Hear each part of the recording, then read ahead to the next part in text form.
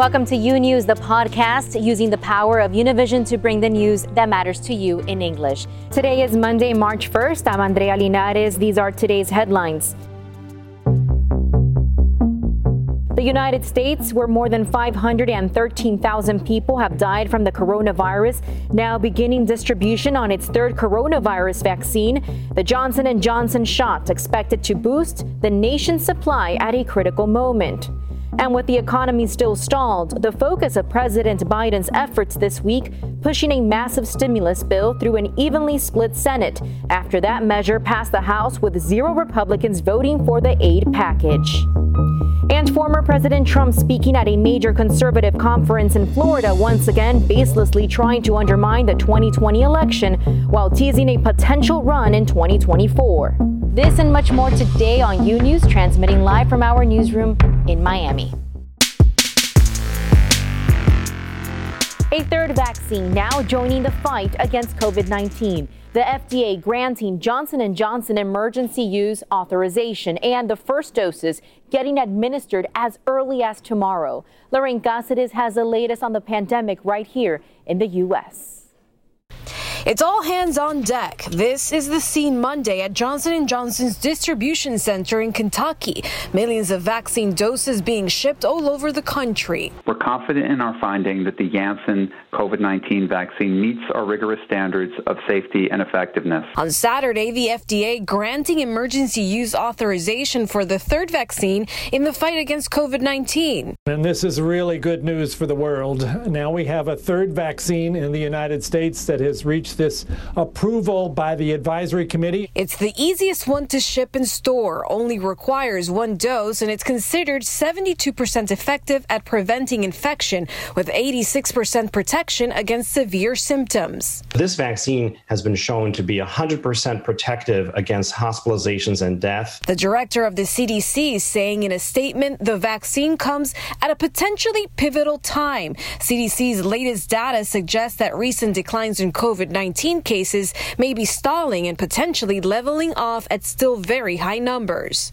On Sunday, the U.S. recorded 51,204 new cases, the lowest number reported since October. But overall, after weeks of a steady decline, the average daily cases have gone up about 5%. We're really right now in a race between variants and vaccines, and we have to do whatever we can to shut down this virus. Cases of new variants now rising to over 2,400 nationwide, and 46 states now reporting at least 1 case. The quicker you get vaccinated, the more quickly you will be protected, and you will add on to the overall protection in your county, in your country. Clinical trials, the Johnson & Johnson vaccine has shown to be effective against the South African variant and the UK variant. The company is saying that in March, they will have 20 million doses and 100 million doses by June. They're also saying they are soon going to be starting clinical trials in pregnant women, children, even newborn. Back to you, Andrea. Thank you, Lorraine, for that report. Meanwhile, the CDC is reporting that more than 75 million doses of the coronavirus vaccine have been administered as of Sunday. CDC data shows that nearly 50 million Americans have now received at least 1 dose of the vaccine. Around 25 million people have now been vaccinated with both shots. Currently, 1.7 million vaccine doses are being given a day right here in the U.S. And for more on the coronavirus, let's go straight to Dr. Jeremy Faust. He's an emergency room physician at Brigham and Women's Hospital in Boston. Thank you so much for being with us today, Doctor. Welcome to U News. Thank you very much. As we've seen, there's some encouraging news with the new Johnson & Johnson vaccine. So how effective is it exactly? What's great about the Johnson & Johnson vaccine is not just its efficacy numbers, which are really excellent. I think that if it had been the first vaccine to come out, the headlines would have been jubilant, as they are. But of course, people compare them to Moderna and Pfizer, where there's possibly even better with those. But when you actually crunch into the data, you look and see that once you get further and further from that shot, the Johnson & Johnson data begins to look as good in some areas and maybe even better in some respects than those other options. So now I see them as really all three as great options. And the great thing about the Johnson & Johnson option is really its convenience, because there are some advantages that it brings to the table that the other vaccines don't have. Well, can you specify what are some of those advantages of the Johnson & Johnson vaccine as compared to the Moderna and Pfizer shots? I know it's a single dose, and I just wonder if there will be an issue that people will only prefer then the Johnson & Johnson in order to avoid that second appointment for that second dose. Yes, and the messaging that I am very comfortable with when people ask me which vaccine should I get, which one would you get, I always answer that I didn't even ask. I mean, I had no choice. It was Moderna or it was Pfizer. I happened to get Pfizer. If I went today, I wouldn't ask. I would just get the one that was offered to me soonest, because the most important thing is that you have antibodies against coronavirus as soon as possible. There are a couple of advantages in the Johnson & Johnson that have to do really with respect to the nationwide response and the worldwide response. Because the Pfizer and Moderna vaccines require much colder storage, then you can actually get the Johnson & Johnson to areas that don't have super cold freezers that even many pharmacies would not have. So the Johnson & Johnson can now reach places with just refrigeration. That's all you need is a regular refrigerator for 3 months of a shelf life. That means that in some places where the vaccine might not even be available, now you have an option where it's easy to get. I think the fact that there is that one dose, the one and done, is really fantastic. Certainly the side effect profiles of all of these vaccines is in a way, I see it as a good thing. Our bodies really respond to these vaccines. And unfortunately, that comes with an occasional side effect like a fever or body aches. And for people who don't want to miss work, having to go through it twice it's a nice thing about the Johnson & Johnson. That being said, I think that all three of these are really safe, and plenty of my colleagues have had no side effects at all, and it certainly beats getting coronavirus. Now, how effective are the vaccines against the variant that has been discovered in New York City? With respect to the actual New York City variants, which I think is something we're just learning about, I don't think we yet know. But one thing I want to really emphasize is that we are studying, I say we, the scientific community, are studying these variants very carefully. And one way they do that is to look at the characteristics of the antibodies that the vaccines cause us to make. So we make antibodies when we get vaccinated. And then we can take those antibodies and see how well they inhibit, they bind, they block the virus in a laboratory setting. And what we have seen so far is that some of these variants make us a little worried because they seem to avoid that attack, that antibody attack, just a little more in the dish, in the laboratory. But the levels of the antibody response, the levels of the antibody action in the laboratory is still way, way above the sort of limit threshold that we would have to be worried that they don't work. So the vaccines so far have been shown to have a little bit less activity in the laboratory environment against the variants, but the levels are still so high, they work so well that we think that the protection is still there. We will know more about that based on real-world clinical data coming forward, but at the moment, I think the lesson is that we have been a little unlucky that these variants have occurred, but lucky that the vaccines still work. But it's a big warning shot to say, let's decrease the spread of this virus, because that's how you decrease more mutations from showing up. And maybe those mutations would be even worse. Now, there's also news today about therapeutics. A major trial of convalescent plasma to treat mild cases of COVID was halted. Now, we know that you broke this story on Brief 19, and that's an online publication with the latest on COVID research and policy. What do you know about the reasons why this specific treatment was halted?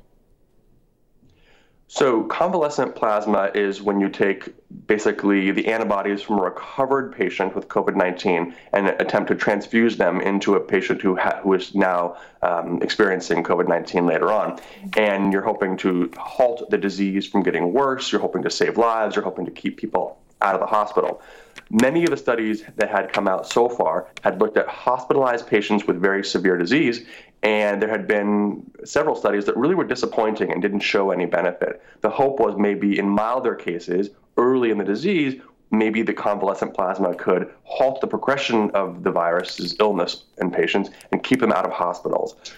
The trial that was halted, which was an NIH-funded trial in collaboration with many universities around the United States and other hospitals, was halted because about halfway through, approximately, they have what's called a monitoring board. And the statisticians look at the data and they say, look, so far, do we see anything that's possibly hopeful or not? And sometimes what happens is the data are so disappointing in terms of any perceived effect that the statisticians conclude that even in the best case scenario, if we continue to add patients to this trial, there's no way we will actually see the convalescent plasma will come out a winner. And therefore, they stop the trial because it's sort of deemed to be, unfortunately, a futile effort. What's important to realize, though, is that's not a failure. That's actually a success of science. When you study a question like this and you want a good answer, you have to really do rigorous science. And in this case, they have hundreds of patients and hundreds of scientists and researchers who all did the right thing to come up with an answer that is disappointing, but is helpful so that we know to move on to something else. The other major point that I want to say is therapeutics have been talked about a lot during this crisis, and some people have looked to them as sort of a saving grace. Maybe we'll have a medicine that will make this all go away. And time after time, it's been disappointment, except for the vaccines, which we know why and how they work for so many different diseases. Obviously, there's different challenges for each disease. But to me, this really supports the idea that the best way to beat this thing is going to be through vaccination. Well, Dr. Jeremy Faust of Brigham and Women's Hospital in Boston, thank you so much for providing us with so much information. It's a very interesting conversation that we can go on and on. We have run out of time, but overall, some good news on the vaccine front. Thank you so much for your work. Have a great day. You too. Thanks. Thank you. And another top stories today, the CDC has posted new COVID-19 prevention guidance for schools and daycares. Its top recommendation, open doors and windows in classrooms and on transportation vehicles. On a newly posted webpage, the CDC said cracking open windows and doors helps increase outdoor airflow, reducing how much virus could be in the air. The agency advised the use of child-safe fans to increase the effectiveness of open windows and having activities, classes, or even lunches outdoors. Heating, ventilation, and air conditioning systems are also addressed in the new guidance. Turning to Florida now, and former President Donald Trump, the ex-president, returned to the spotlight, speaking at a conservative conference in Orlando. Now, this happens less than 2 months after the deadly insurrection at the Capitol, which led to his second impeachment. Trump focused on attacking the Biden administration's agenda and also told supporters his journey is far from over. Trump returning to the center stage. Well, thank you very much. And hello, CPAC. Do you miss me yet? Do you miss me? Addressing a largely maskless crowd at a conservative conference in Florida, telling Republicans he still wants to lead. And I want you to know that I'm going to continue to fight right by your side. The former president still pushing baseless claims that the 2020 general election was stolen. Actually, as you know, they just lost the White House, but it's one of those things. But who knows? Who knows? I may even decide to beat them for a third time, okay? This was Trump's first speech since being acquitted in his second impeachment trial, accused of inciting the insurrection at the Capitol. The Trump show in Florida, a reminder of his popularity among conservatives. Trump also insisting he has no intention of starting a new party. We have the Republican Party. It's going to unite and be stronger than ever before. In the CPAC conference's unscientific 2024 Republican presidential straw poll, attendees picked Trump as their favorite candidate with 55% of the vote. Second to Florida, Governor Ron DeSantis with 21%. South Dakota Governor Kristi Noem finished a distant third with 4%. Meanwhile, a Quinnipiac poll shows 3/4 of Republicans still favor Trump playing a prominent role within the GOP. Donald J. Trump ain't going anywhere. Leader of the conservative movement, the leader of the American First movement, the leader of the Republican Party. During the speech, Trump took aim at the Biden administration's first month in office. Trump criticized President Biden's early moves on immigration, national security, and the pandemic. However, some key figures were missing at CPAC over the weekend. Former Vice President Mike Pence and Senate Minority Leader Mitch McConnell both chose to skip the event. And the third-ranking GOP member of the House, Liz Cheney, one of 10 House Republicans who voted to impeach the former president 6 weeks ago, also not there. Trump did not use his speech to announce any plans to run again, but he repeatedly teased the prospect as he predicted a Republican would win back the White House in 2024. But it remains unclear how much support there could be for another Trump term.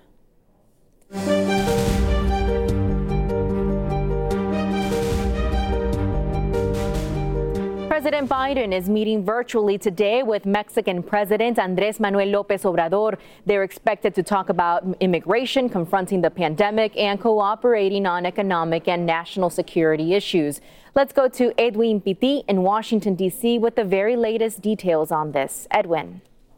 Hi, Andrea. That's right. I can tell you that migration, security, and the fight against COVID-19 are among the main topics that President Joe Biden and his Mexican counterpart, Andrés Manuel López Obrador, will address today in their first meeting taking place virtually. Obrador is intended to propose a new immigrant labor program that could bring up to 800,000 Mexicans and Central American immigrants a year to work legally here in the United States. Biden and Obrador will also focus on important security topics like curbing the flow of weapons into Mexico and combating criminal groups. It's expected that López Obrador will ask the U.S. to share some of its vaccine supply because despite Mexico having agreements for hundreds of millions of doses, most have not arrived. The White House said that both leaders will also discuss economic cooperation to ensure that the two nations are recovering from the crisis that has resulted from the pandemic. There are high expectations for this meeting because it's like hitting the restart button on relations between the neighboring countries.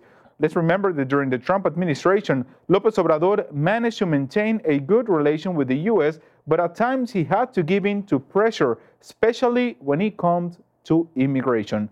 Live in Washington, D.C., Andrea, back to you. Thank you, Edwin, for that report. We know there's a very difficult situation there at the border. Thank you.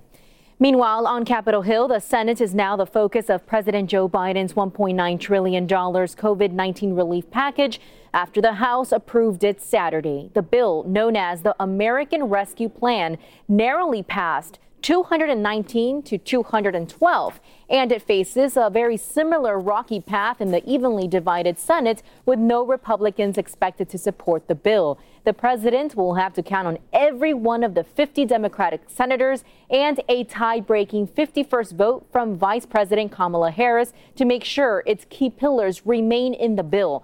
The measure would provide millions of Americans $1,400 stimulus payments, ramp up vaccine distribution, and extend unemployment aid through the summer.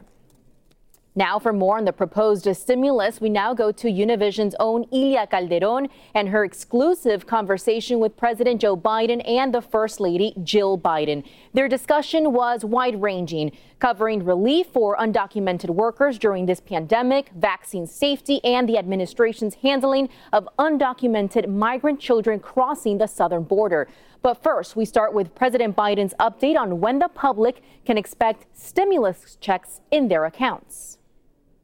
I expect that they'll be getting within a couple weeks after the bill is passed in the House and Senate that I can sign, that I expect they'll be getting a check for $1,400. So it could be another 3 weeks or so before someone would get a check.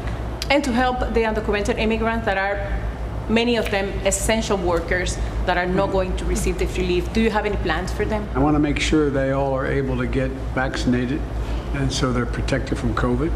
Without the ICE or anyone else interfering, they should not show up, should not be arrested for showing up, for being able to get a vaccination. We also making sure that they're going to be able to have enough food. I propose in the legislation, not just these food banks, but increasing SNAP payments and other payments. The vaccination process is going well. More than 50 million people have received the vaccine. But you also mentioned the Black community and the Hispanic community and how badly have been they affected by this pandemic. Some of them don't believe or are afraid of the vaccine. Can you guarantee that those communities affected are going to receive the vaccine, and can you assure them that it's safe to be vaccinated? I can assure them it's safe, number one. And I can assure them I'm doing everything to make it possible to make it easier for them to get access to the vaccine. Get the vaccination if it's available to you. And for communities of color, I think it's all about trust. And I think during our campaign, I think we tried to build that trust. Mr. President, in the 5 weeks you've been in office, you have been taking many actions to revert Trump administration's anti-immigration policy. But the Washington Post reports that your administration has plans to open tents at Del Rio, a town close to the border. Can you confirm that? Right now, there's thousands of unaccompanied children coming across the border. In Texas, they opened up one that was a former one used in the administration, the last administration. Our hope and expectation is that won't stay open very long, that we'll be able to provide for every kid who comes across the border safely to be housed in a facility that's licensed. And this administration is doing it in a humane way. And that's really important. I mean, we want to make sure that these children are safe, that they get mental health services, they get physical health services, they get education.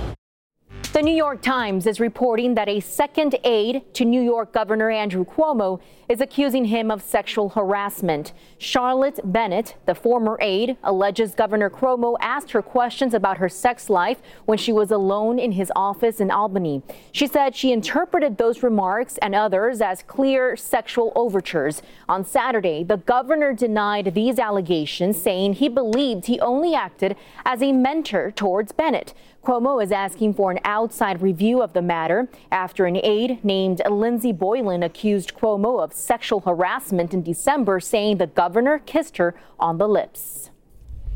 Meanwhile, New York Attorney General Letitia James said yesterday that her office expects to receive a referral with subpoena power from Cuomo's office. With that, her office will investigate the accusations of sexual harassment by hiring a law firm to conduct an independent investigation.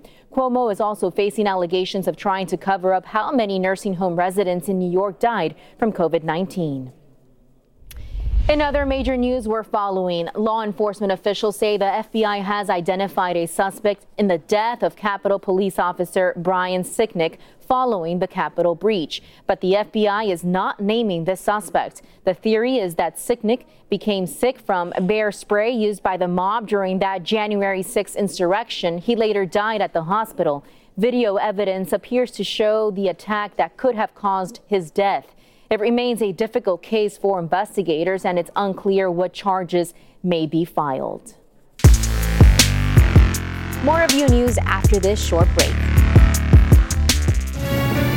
Imagine a daily newscast that speaks to you about your world in plain English. Each weekday, we partner with Hispanic America's most trusted news source to bring you the stories from home and abroad that matter to you. The effects of COVID-19 will be felt for decades to come. Both parties are very far apart. Approximately 250,000 people have lost their lives. U News covers the news of your world and makes it easy to understand. Your world, your news. U News on Fusion.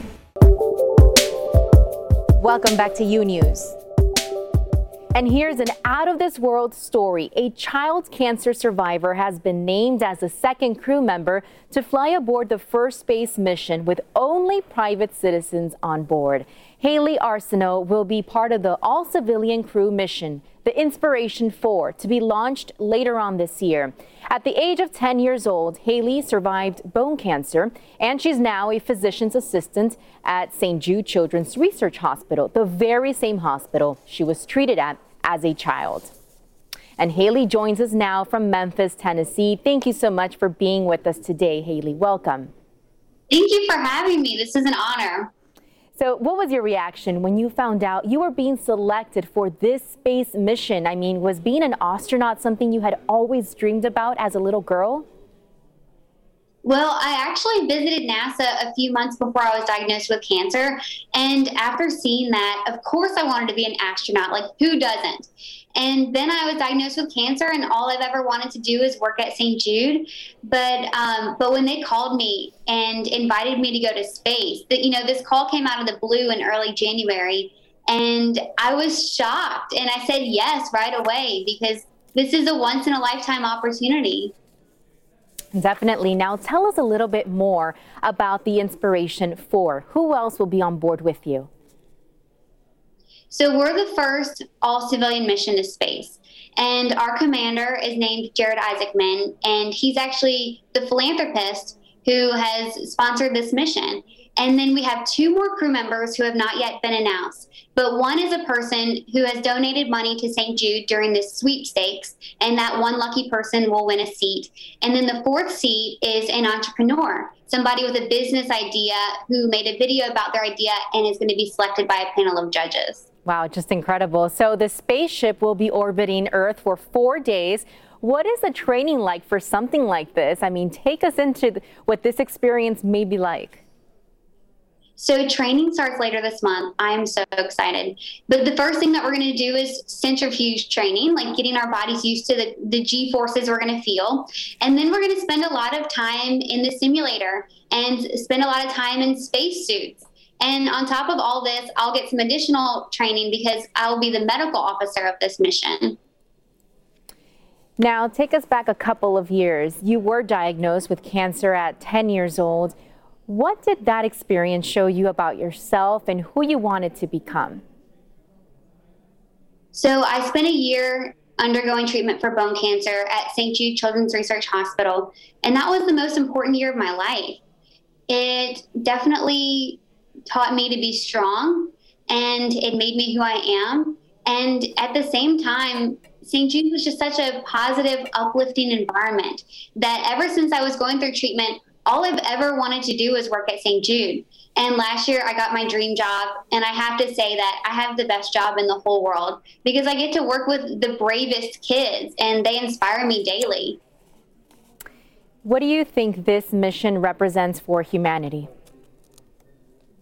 I hope it really shows people who have had to overcome something what is possible, especially for kids going through cancer treatment. I hope to really show them that the sky is not even the limit, that they can do anything that they set their mind to. And, I never thought this would be in my future. I never thought space travel would be possible, but I think that's the beauty of life. Sometimes things pop up that are unexpected, but that can be some of the best experiences in life. And I hope to just show people to keep going, even when times are tough, just keep going. Can you talk to us a little bit more about that raffle that you mentioned, the other 2 spots that will be given off and will head with you? And how is this mission going to benefit the hospital? So this mission was serving as a fundraiser for St. Jude, and it still is. We have an incredible goal of $200 million that we want to raise for St. Jude. And so one of the seats, one of the people joining us in space, throughout the month of February, there was a contest. And basically people could go on the website and donate any amount of money to St. Jude, and somebody that donated would be randomly selected. And that person will be announced in the next few weeks. And I'm incredibly excited to meet our 3rd and 4th crew members. Well, we are excited to hear who that next person will be. Thank you so much for sharing this very inspirational story, Haley Arsenal. And we're happy to know that you were able to overcome cancer, and now you're doing so much for other families and children. Thank you. Take care. Best of luck. Thank you so much. Thanks for listening to U News, the podcast. Don't forget to follow U News on Instagram, Twitter, and Facebook. And if you haven't yet, go to Apple Podcasts and subscribe, rate, and review. And join us tomorrow for a new episode. Until then.